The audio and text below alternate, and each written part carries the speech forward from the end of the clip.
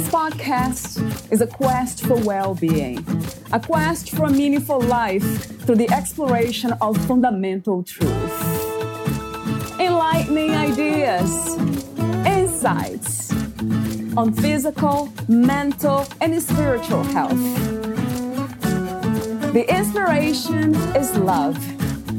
The aspiration is to awaken new ways of thinking that can lead us to a new way of being well.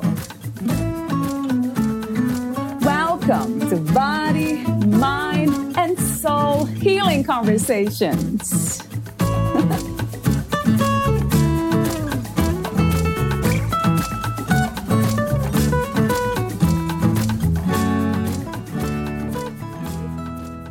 Valeria interviews Janice Bell Meisenhelder, the author of Surviving the Unthinkable, The Loss of a Child. Trust your instincts. Your inner voice will guide you with each step that is right for you. For a bereaved mother, grief never ends. We always miss our children's earthly presence. We always carry them in our heart. We always long to talk to them. Our yearning for our child gradually becomes one theme among several in our lives rather than our predominant tune. Over many years, our honoring moves from distressing mourning to a cherishing and treasuring of their lives.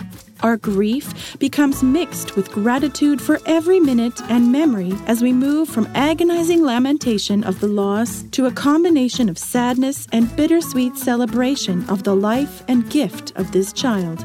Our continued honoring, talking, and remembering are all forms of celebrating this precious life and staying connected with our children. At some point, many mothers look back and realize that they have grown through all the trauma and loss. Their hearts did indeed enlarge. Their compassion is more encompassing, their self-knowledge more in-depth. Such personal growth in no way justifies our tragic loss, but it does equip us to better help others, to allow some redemption to spring from the devastation of loss. As you use your compassion to help others, so do you continue to celebrate the life of your child. May you find meaning in your journey, companionship along the road, and peace in your life, writes Janice. Janice Bell Meisenhelder holds a Doctor of Nursing Science from Boston University. Her clinical nursing practice was at Massachusetts General Hospital in adult intensive care and oncology. She is currently a professor of nursing at Emmanuel College in Boston, Massachusetts. Dr. Meisenhelder has published 35 articles as a first author in professional, scholarly journals, the majority of which are original research. She recently published clinical guidelines for working with bereaved parents in the Journal of the American Association of Nurse Practitioners.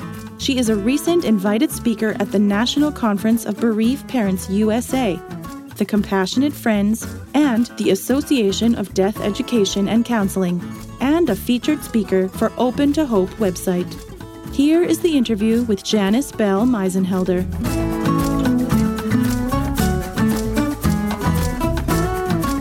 In your own words, who is Dr. Janice Bell Meisenhelder? I think my core, I'm a person of faith. So in the very center of who I am, I'm a Christian. And that gets expressed through my relationships. So my relationships with God and with my family, my husband, my daughters, son-in-law, grandson, my friends. I'm a college professor, so I express myself and my caring to my colleagues and my students, as well as my friends and extended family.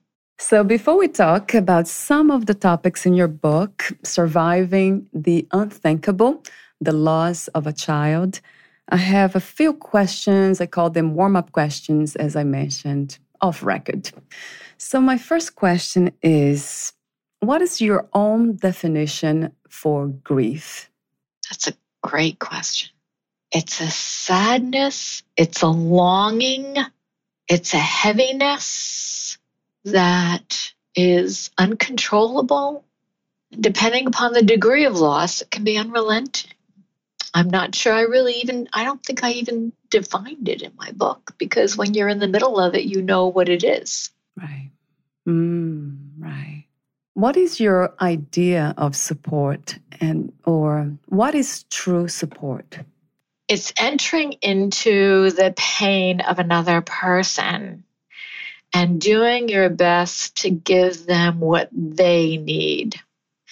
And that's very difficult to do.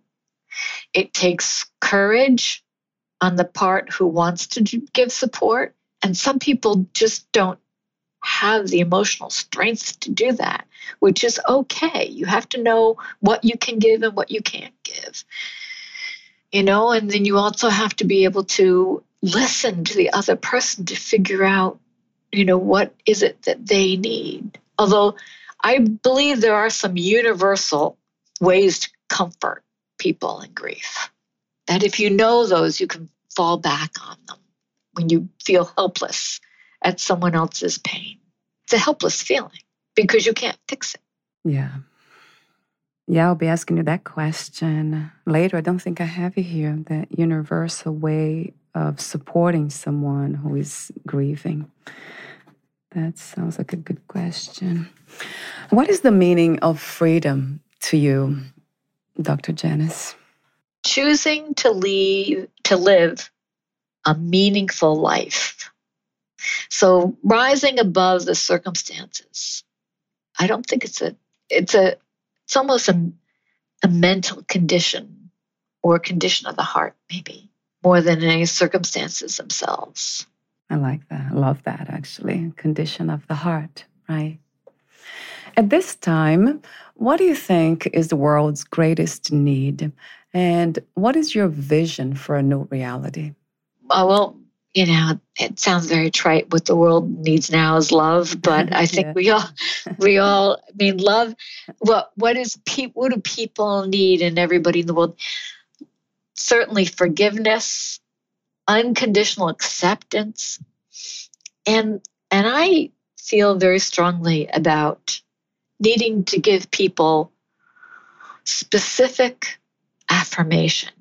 So you mentioned kindness as a mantra kind of your life, a guiding principle. And I think one way to express, I love that. And I think one way to express kindness, or to really help people feel reinforced, feel supported, is to be able to identify what is it about this individual that makes them special. And it doesn't have to be anything big. It can be little things, but reflecting that back to that person. And it doesn't come automatically to us. Criticism comes automatically to us. That is so true. So you have to be intentional about wanting to reinforce people for their specific traits that are special about them. And it takes energy and effort to do that. And it does. So it can be draining. Yeah, it does. So true. Like anything that's great, that's wonderful about life, it takes practice and Yes. Inner work, right? Yes. What is love to you? Love is pure love is wanting the best for the other person. And the greatest love is self-sacrificial. So you're putting the other person's needs ahead of your own. That's very difficult too. Right. Yeah. Yes. But that's what pure love is. Yeah, I like that. Those two definitions, two different kind. Yeah, I like to think that if we are sacrificing, it's because we have a reason to do that. It might be the lessons that we want to learn from that experience. So that sounds good to me too. My next warm-up question, I'm almost done with them. It's about peace. What is your understanding of peace? Peace is actually I was going to say it's almost related to joy, but it's this deep feeling of tranquility and acceptance, a contentment, and an ability to, for me, peace comes when I can trust God, that my life is ultimately in his hands. And whatever happens, he will be there for me. There's a peace to that, or an acceptance of even negative things that happen. But being able to trust, even if you don't understand that there's a reason, trusting that there is a reason. And we don't have to understand it. You see, suffering is so much, you can handle suffering if you know if there's meaning to it. Right. It's suffering without meaning that will drive you crazy, but you can be at peace with it if there's some meaning into it. I love your wisdom already. Yes. Oh, thank you. Yeah, there's a lot of wisdom in that. I mean, deep wisdom, the heart wisdom, I call it. When you say that peace and then you connect it somehow to joy, kind of happiness, that makes a lot of sense to me. Yeah, from that space, you'll be able to smile again because there's trust. You connected back to trust. How beautiful. Thank you. That's beautiful and so true. So my next question is about God. What, where, and who is God to you? Well, I'm a Jesus follower. So God to me is a supreme creator, gave his son that we can all be forgiven. We don't have to do anything to be forgiven. We're just forgiven as we just accept that forgiveness and that we can have a personal relationship with God. God is a person who longs to be connected with us and longs to bless us and gives us the comforter of the Holy Spirit as we accept Jesus into our lives. Is that enough?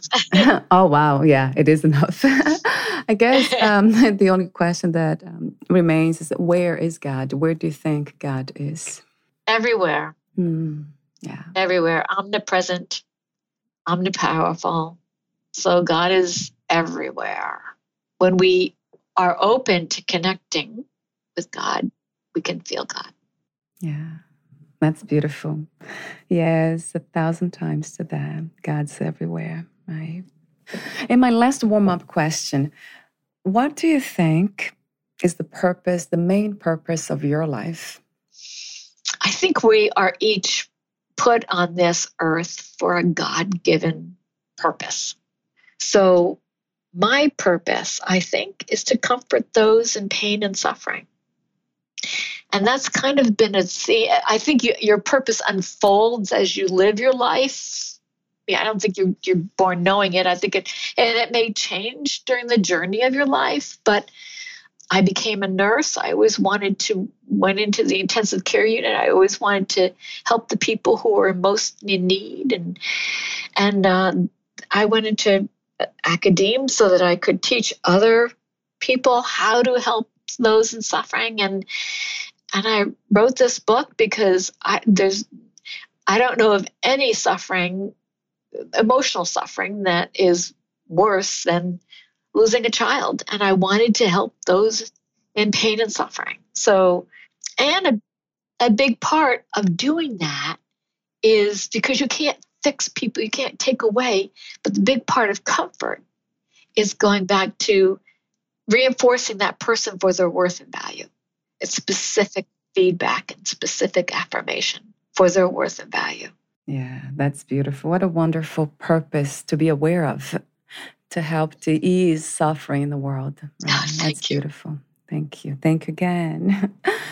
And let's talk about your work. How did you become a writer? Well, that's a good question. I've been teaching in college and universities for over 30 years. And so part of the academic role expectations is publishing in scientific and professional journals. So I've been doing that kind of writing for many years. But I also have a blog called The Heart of a Nurse. And I think which is more emotional support for nurses. And I think I started with writing more of heartfelt kinds of messages to my students as I saw them dealing with going into the hospital and seeing suffering for the first time and not knowing how to deal with it, or, not understanding how can someone be in palliative care nursing and deal with death all the time, and how can someone, what do you do when your patient dies, or what if my parents are worried about me contracting, COVID-19, for example? What, should I be worried? So there's there's a tremendous amount of emotional strength that you need to be a nurse. And so part of my teaching evolved to imparting, as you said, wisdom, because they can learn the knowledge from the book, but my nursing wisdom. And I continue to send out emails to my students who now are graduate students and they're nurses themselves, but I continue to send out emails called Beyond the Textbook about those other kinds of issues that are very germane and pertinent to life and nursing life. I think my non-academic writing evolved as I was trying to help people. So I was trying to help my students deal with their emotional issues. And then, of course, I lost a daughter to cancer. And I knew that I needed to take this information that I learned. I'm an academic, so I had the unique skills to be able to research all the literature and pull together all of the science and combine that with my emotional experiential knowledge and combine that with my experience in peer counseling and all the collection of different ways mothers especially, had dealt with that. So and then I wrote the book in a format, the way I didn't even realize I was doing this until after it was done. I wrote it like a nurse does, where you give your patients these tiny pieces of information and then tell them if you get a fever, this is what you should do, 1, 2, 3, 4. And the whole book is written that way. If this happens, here are some things to think about, really for the mind in crisis. Yeah, it's wonderfully written. It's like prescriptions, like you said. Yeah, you're giving prescriptions. Right. Great advice and suggestions. And by reading it, I just felt that kindness. Yeah, you just, be being kind, very kind. So I guess my next question is about the process of writing the book. How did that change you? Or did any change occur during the process? The book had been writing in my head for probably a couple of years before I actually had the time to sit down and write it. I waited till I had a sabbatical so I could just do nothing but write this book. And the rough draft actually got done in 2 weeks because it had all been in my head. I mean, the literature review took a lot longer, to make sure I had all the research and that kind of thing in, and then editing it over and over again. It was difficult. People say, oh, it must have been cathartic. No, it wasn't actually. I mean, it was a calling. I felt that this was something I was meant to do. So I had an urgency to get it done. But the editing over and over and over again was actually painful because every time I went through it, you're a writer, you get that. Oh, yeah. And plus, every time I went through it, I had to go through those emotions all over again. So it was draining. Did it change me? I think the experience of losing a child changed my trajectory. So I really stopped doing a lot of publishing in academia and went more in, scientific journals. I did some because I'm still in that position, but I went more towards, it was important to me to spend whatever time I had contributing to people who were suffering and grief, doing what I can to relieve that. So I wanted my efforts to be geared toward that level. Right. Does that make sense? It does, very much. Yeah. There's something about writing that is so healing. Yeah, I don't know exactly what it is. Hard to explain. I ask the question sometimes. Do you feel the same way? That's a wonderful healing tool. It helps clarify your Mm, thoughts. yeah. So you always clarify your thoughts when you're writing, so you can have a better handle on what it is you're experiencing, what it is you want to give to the other person. I certainly believe that journaling is very healing and very important, and there's good research on that. And you know what? There's one study that mentions that particularly journaling about positive things. In fact, there's a lot of studies that show gratitude journals are very, very helpful in all kinds of ways of healing. Right. And that's true. Yeah, so true. So, my official first question about grief is talk to me about the main misconceptions about grief and loss. Great question. So Freud did a tremendous disservice because and the misconceptions about Kubler-Ross. People think that grief should be over in a year, and there is no time trajectory for grief. It depends upon your relationship with the person lost, how deep it was, what that relationship meant to you, and grief can be endless. You can be grieving a person for the rest of your life. That doesn't mean that you don't still love and have joy and have happiness and have other emotions and have a fulfilled life and a meaningful life, but you always miss that person. And I think if people, it would be kinder if other people understood that, rather than feeling like imposing a time frame on people. That's not helpful. And then the whole idea of stages. There are no stages. There's a swirling of emotions that recycle for most people, and anger and frustration and great sadness. And there's a lot of different emotions that will come in different intensities and at different times.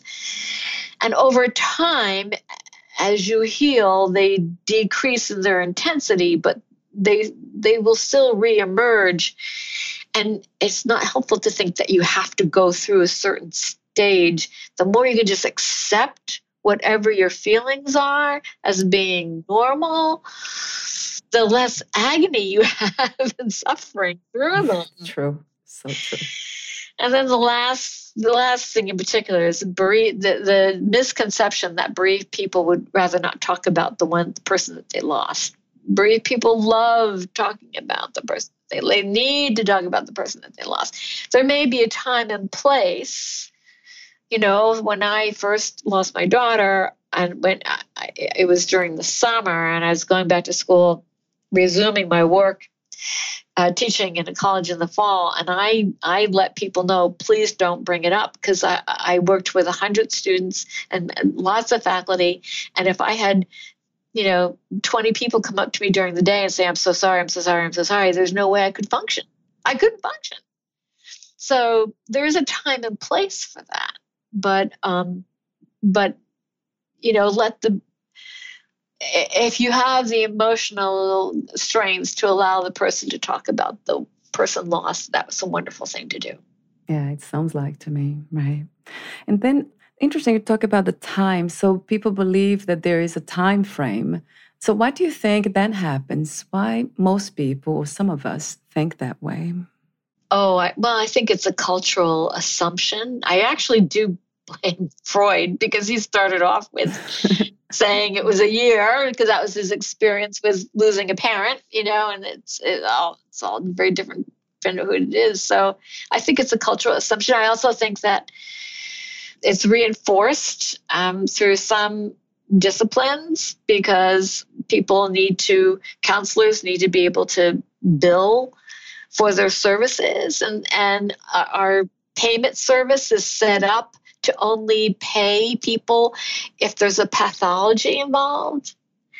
So Yeah, if you think about it, you have to have a diagnostic group, right? So you have to come up with some diagnosis in order to, rebound grief or complicated grief or whatever, in order to justify, counseling someone beyond a year. So there's multiple factors that feed into it. But the less we can judge someone who, not only in terms of time frame, but whether or not they're coping. Everybody judges. If you've had a loss, people either, if you're crying too much, they think you're falling apart and not coping. And if you're not crying enough, then they also think that there's something, we just need to not judge people and realize that a grief journey is very individual. Wow. It's very individual. Right. Well, I absolutely love what you just said. This is so powerful, judgment. I recently been thinking about, every time I think about judgment, I think about violence. It's so violent. And the opposite, it's kindness. The opposite of judging might be being loving, being open. Yeah. Yes. So I have a question for you here that I have asked some other guests who have been through similar experience. And let me see. Yeah, I really want to hear this from you. Do you think that somehow we can prepare for losses like this? Oh, that's a very good question. I think we can learn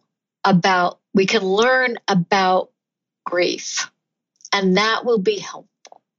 So if we know that, it's going to be painful and that's okay, that you need to let yourself cry as much as you want to, or do whatever feels right at that moment to allow yourself to do that. And it's very important to decrease your expectations. So if you know that you're going to experience a loss, that's not the time when you can ramp up to a new job or, take on any additional. It's quite the opposite. That's the time when you need to find space so you can just sit still and do nothing and stare into space if that's what you need to do. So I do think you can have some coping mechanisms kind of in the back of your mind to fall back on and set your life up. So you've got support systems people that you can talk to who aren't going to judge you, who you trust. Maybe people who've been through similar losses, but it's a very unique experience. So when I knew my daughter had cancer, she had a terminal diagnosis, and I knew I was most likely going to lose her. I always hope for a miracle. You always do, but I was also prepared for the worst. And I had lost my father suddenly about 15 years earlier. And I thought, well, I know what grieving is. Well, yes, there was no comparison. There was no comparison. So I couldn't have prepared myself for this. But having had that experience in the past did give me some familiarity and some idea how to go about it. But that's why I wrote this book, because I wanted to give people guidance for how to get through and reassurance that whatever it is they were feeling is normal. Yeah, I love that. I absolutely love that. You talk a lot about acceptance and creating this space for peace, which you sort of described as the coexistence of joy and sorrow in a way. So they coexist. Yeah. So talk to me about the initial shock and what is the most important thing to remember, or the most important things to remember? For someone who is experiencing this? Yeah, who just got the news and the initial shock, you call it, when you get the final, news. I think you need to allow yourself to acknowledge the trauma for what it is, because it's an invisible wound, you see. And so everyone around you doesn't realize that you've just been absolutely totaled and devastated. I compare it to being in an intensive care unit where, Yeah, right. That's interesting. you have a machine breathing for you, and you wouldn't expect yourself to do anything, would you? But yet, when we get hit with that kind of emotional trauma, there's all kinds of expectations that we're expected to do, and that's unrealistic. It's unrealistic. So, some parents say they can't get out of bed in the morning. It takes them a while to just be able to get out of bed and function. And that's a normal reaction. But we judge ourselves, you see. We always judge ourselves, and we're always very harsh on ourselves. So we think we should be doing more. And that's very detrimental. I agree. 100%. So most the advice you're giving, it's not just for the ones who grieve, but also for life. That's just wisdom for life itself. That's right. And I'm talking about very severe losses. But right now, for the past 8 or 9 weeks, we've all experienced losses. Everyone has experienced losses. And that's legitimate to grieve those losses as well. Yeah. So speaking of that traumatic reaction or the trauma that it causes, do you recommend medication? Is that a good coping mechanism? I think that's a very individual decision, should be made with a physician or healthcare or a nurse practitioner. But medication can help someone like get sleep, which is critical. But that you have to grieve, and medication won't take away the process that you have to go through to grieve. So you still have to face those very painful emotions. You still have to express those painful emotions somehow over and over again in order to process them and get through to the other side, in order for them to be able to relieve and ease and heal. So certainly not, it's not my first go-to in terms of, and it's not a replacement for actually crying, expressing the pain, and honoring the loss. Someone has to, when you lose someone very close to you, you need to find a way to honor that person. And that's very healing to do that. I love that. Yeah. And that's why I asked the question.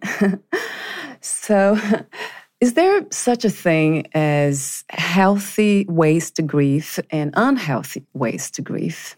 Absolutely. So healthy ways to grieve is expressing that pain, expressing that grief, whether it be crying. I know when mom used to get in the car and go to an empty parking lot and just let out a primal scream, just get it out. But people might draw, or men often do physical exercise, work out at a gym or run or what. So there's different ways of releasing it, but you have to express the pain, and that's healthy. And taking care of yourself is very healthy. So doing good health habits, as much as you can sleep, good nutrition, that will help, because you're trying to heal. You grieve with your body as well as your mind and your heart. And listening to people, talking to people who can listen to you and help you process all of these emotions. Unhealthy is substance abuse. Unhealthy is, you might not have thought that yourself, but I'm a nurse. So unhealthy is too much drinking, too much, any kind of substance abuse, any kind of self-destructive behaviors. And certainly in terms of thoughts, especially blaming yourself, which mothers almost universally blame themselves, even if it's irrational, like even if they had absolutely nothing to do, just because it's this primal feeling like, I must be responsible. I'm their mother, So you have to, it helps to do some thought discipline on that. What about support groups, Dr. Janice? Is that something that is important? That I think I asked the question because I met somebody in the past who was going to those meetings, and it became her way of living. Now she couldn't get out of that. She was drinking, and then that's the unhealthy way of, like you just described, of grieving. And then she went to a support group, and that was her new, let's say, addiction. I think support groups are wonderful. And there's two support groups for bereaved parents. One is the Bereaved Parents USA, and the other one is the Compassionate Friends. And they're national groups with many, many, many local chapters. And I think in that support group, you find other people who aren't going to judge you, who understand the depths of your pain, who are accepting of whatever you might be going through, and can be hopeful in that, they've experienced some healing, and it gives you hope that, okay, there is I can still have a meaningful life. I can still find my way out of this. And I don't, I think, I'm not sure if someone felt that the support group was something they wanted to do, ended up by being a lifelong practice of them. I'm not sure I would call that addiction. I think that's kind of a healthy way of meeting. So we all need social needs. We all need to feel close to other people. And because losing a child is this intense, unique kind of experience, you can feel a closeness with other people who understand your world and your reality that maybe you can't experience it with other groups. So that might, I see that as a healthy thing. Okay. I'll take that back. Thank you for educating me. I'll try to live the kind way, and then I just said the word that I don't like, actually. That word, obsession, addiction. Right. So it's actually okay if they belong to groups like that for the rest of their lives. Okay. Oh, yes. Oh, yes. I think most people don't, or the people who do stay with those groups end up by being helpers. Yeah, that's true. They end up by helping the new people who come. And actually, I visited one of those groups. I didn't join the group, but I visited one of those groups, and they were encouraging people who were, several years out to not stop coming, because we need those people who aren't as fragile to be helping those people who are very fragile and very new. That makes a lot of sense. Yeah.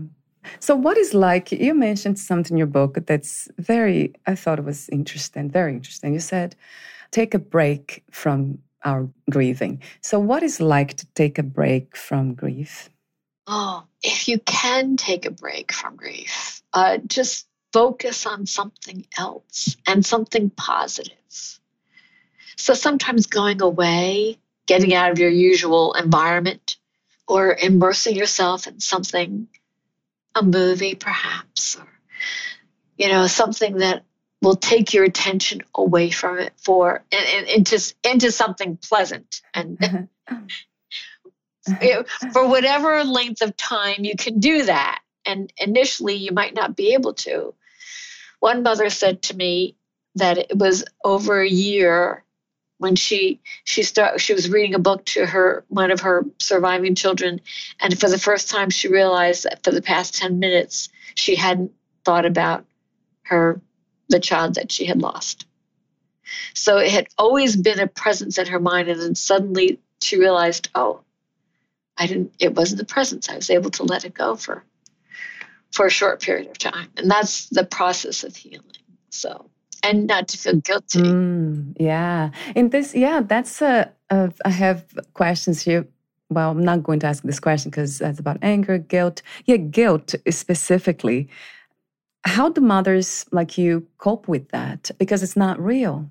So how do you come to that understanding? But most mothers think it is real. My way of being able to let go of any guilt is by my framework of seeing God as being ultimately in control. And for when I do peer counseling for mothers who believe in a higher power of any kind, I will say to them, God is bigger than your mistakes. Because we all make mistakes. I mean, you can beat yourself up even if you don't feel responsible for the child's death. You're still thinking of, oh, why did I, yell at them for X, Y, and Z, right? I mean, and people do that. They torture themselves with that. And just saying, number one, God is bigger than your mistakes. Number two, your child would not want you to be torturing yourself this way. Your child would want you to forgive yourself. Yeah, I love that. That can be helpful to people. Yeah, I love that. I love that. Yes. So my next question is about, this surprised me in a way because I don't know much about it. So I thought was not common sense, but you talk about the child's belongings. So if the parents, they want to keep it, it's okay. It's not that you have to give it away or so you don't remember. So that kind of, it was a surprise to me to know that it's okay to keep all the belongings. Yes, because you always long for that child. That's one thing that the research shows. You never stop longing for the child. And so their belongings are that you don't have the child, but the belongings are the next best thing you have to just have a physical memory of them, have a physical presence of them. And yes, I'm so glad you brought up that point because our culture tells us to get rid of things right away. And that's really not a wise thing to do when you've lost someone who's very near and dear to you. Even if you just put them away for a while and then decide, you can always get rid of them. You can't get them back. Yeah. And that, I think the reason why it was a surprise to me is because of the triggers. That's something that you talk about too, the best ways to cope with triggers. And I thought the belongings would always become a trigger. But you're saying, it's actually, you need that. Right. You can tell what's a trigger that it makes you, versus something that gives you comfort. And usually the things that you live with are usually things that give you comfort. So triggers are often things that you don't expect. Yeah, that's true. Yeah. I like that because this is an understanding that the mother has in her mind. So that, like you said, about guilt, that's not real, but they think it is. So, it's all about how the mind works and understands reality, right? Another question I have is about, we're almost at the end of the interview, but I wanted to ask this question about spiritual crisis after loss and also the spiritual signs and messages. Well, yes. And I mean, anytime we're in deep pain, a health crisis of our own or, loss, it triggers a spiritual crisis. And in that, it goes back to meaning. Why is there suffering goes back to meaning. Is there meaning in suffering? And that itself is a spiritual question. So I'd been a Christian and practiced Christianity for decades and decades before losing my daughter. I had been through previous smaller spiritual, struggles or whatever, so that when this came, it was not something that threw me in particular. But I did see that with other women and I always refer to women because that's who I peer counseled. Men grieve differently. I don't feel like I have the right to claim an expertise for men. So, we can have signs and messages, and some people, attribute them as messages from God, and other people attribute them as messages from their deceased child or the deceased person who is now a spiritual person. I interpret them as both. There's one study that showed 80% of parents who've lost a child feel like they've gotten a sign from that child. So it's a very common experience. And to me, it's very real. The signs are usually very subtle. So it's very easy for people to explain them away. But I think it's a mistake to explain them away. I think there's more to this world than the physical world. Of course. Yes, absolutely. Absolutely. And my last question, it's about, goes back to what you spoke earlier about the universal ways to support people in grief. Can you tell me the universal ways that, like the most kind, the best ways, and also the opposite? What are some ways that are not helpful? Oh, good for you. So that's really good. Listening and accepting the person whatever they're feeling, whatever they're experiencing. The grief journey is unique. Everybody heals differently. So you need to, don't advise them, just listen to them and allow them to figure out what's going to be best for them. Help them lower their expectations of themselves. Goes back to like they're in an ICU, even though they look like they're normal, they're destroyed inside. And then this is the part that everyone, it's not even well written in the literature, Valeria. Positive, specific, positive affirmation. Everyone in deep grief or any kind of suffering, their own health crisis, whatever, feels less about themselves. And that's supported in the research too. There's a hit to the self-esteem. And everybody needs very specific reinforcement for their worth and value that's unique to them. And it can be little things. It can be, how, your nails are painted beautifully today, or That's cute. or how wonderful you can smile. So let me give you an example. One of a beautiful young woman who lost a middle school son was meeting me at Starbucks. She walked into Starbucks and she just looked lovely and she gave me this smile and she sat down next to me and she said, if one more person tells me, you're doing so well, I'm going to smack them. And of course, she looked so lovely and she'd given me this smile. And it was like the natural thing to say is, wow, you look so great, And, right. And so I thought really hard and I said, it takes courage to walk into a room full of people and smile after you've lost a child. So it took me a while to figure out, okay, what specific thing did she just do that I can reinforce her for? So it takes effort, but that's really important to do. And then don't judge. Don't try to fix their pain because you can't fix this. Don't try to find positive feelings, positive aspects like, oh, they're in a better place. That's a terrible thing to say. It might be true, or we assume it's true, but it negates their pain. It doesn't take their pain away. Don't ignore their loss. Don't tell them you know how they feel. But even if you think you do, maybe you do, maybe you don't. And try not to suggest that they should be coping in a different way, like moving on or see a counselor, or, and those are the kinds of things that people say when they can't stand watching another person suffer, which is understandable, but you have to have the courage to be able to just enter into that. It makes so much sense. And I also heard about people who we often, when somebody is going through such a pain, we tend to offer a lot of support in the beginning and then ask them even, I'm here for you.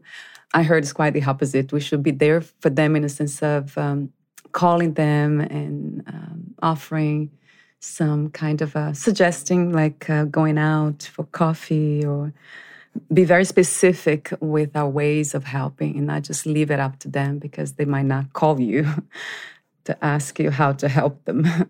That's excellent. That's so very true. That's so very true. And as you said, people do it at the beginning, but, depending upon the extent of the loss, people may need that a year or 2 years. Or, one of my good friends brought over a casserole on the 2nd anniversary of losing my daughter. And that's a really good friend who understands it doesn't go away.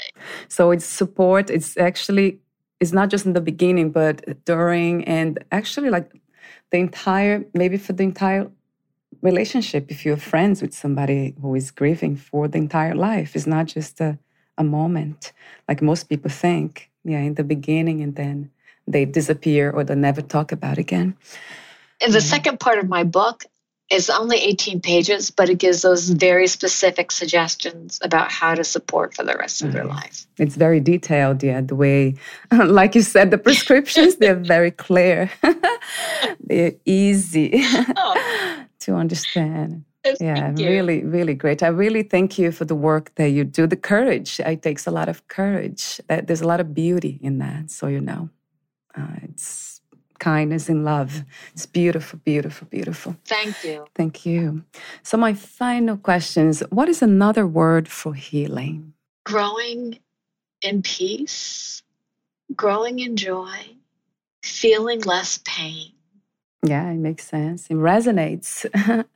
I have not lost a child. I never had one, but we lose so many things throughout life. Yeah, different kinds of losses. Do you believe in unconditional self-love? I think that's a very powerful thing that we probably can strive for and only achieve maybe for moments at a time. But I think unconditional self-love would be like unconditional self-acceptance, right? So it's okay we don't have to be perfect. We don't have to be.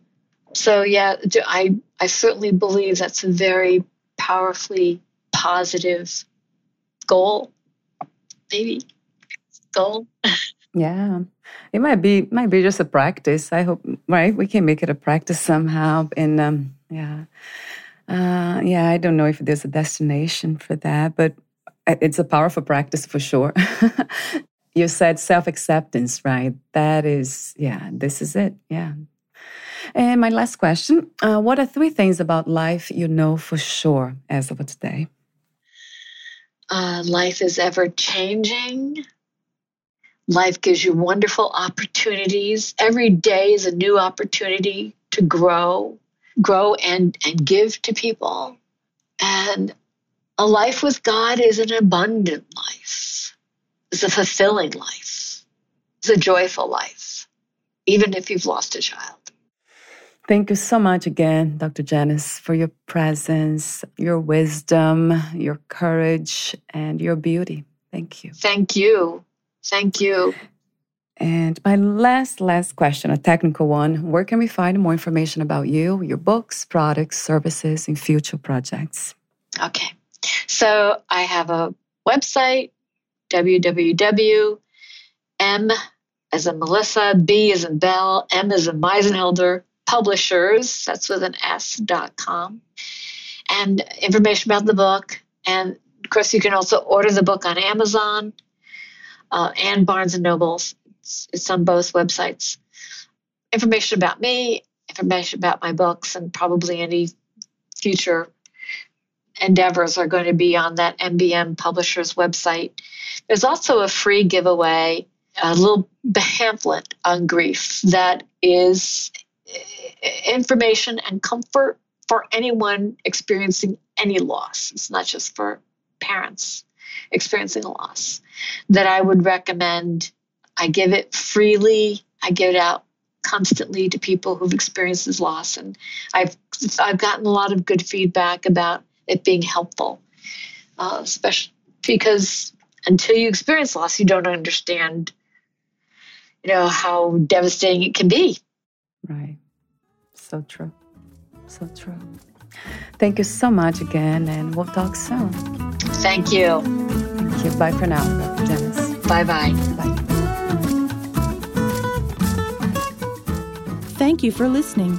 To learn more about Janice Bell Meisenhelder, please visit her website, emmanuel.edu.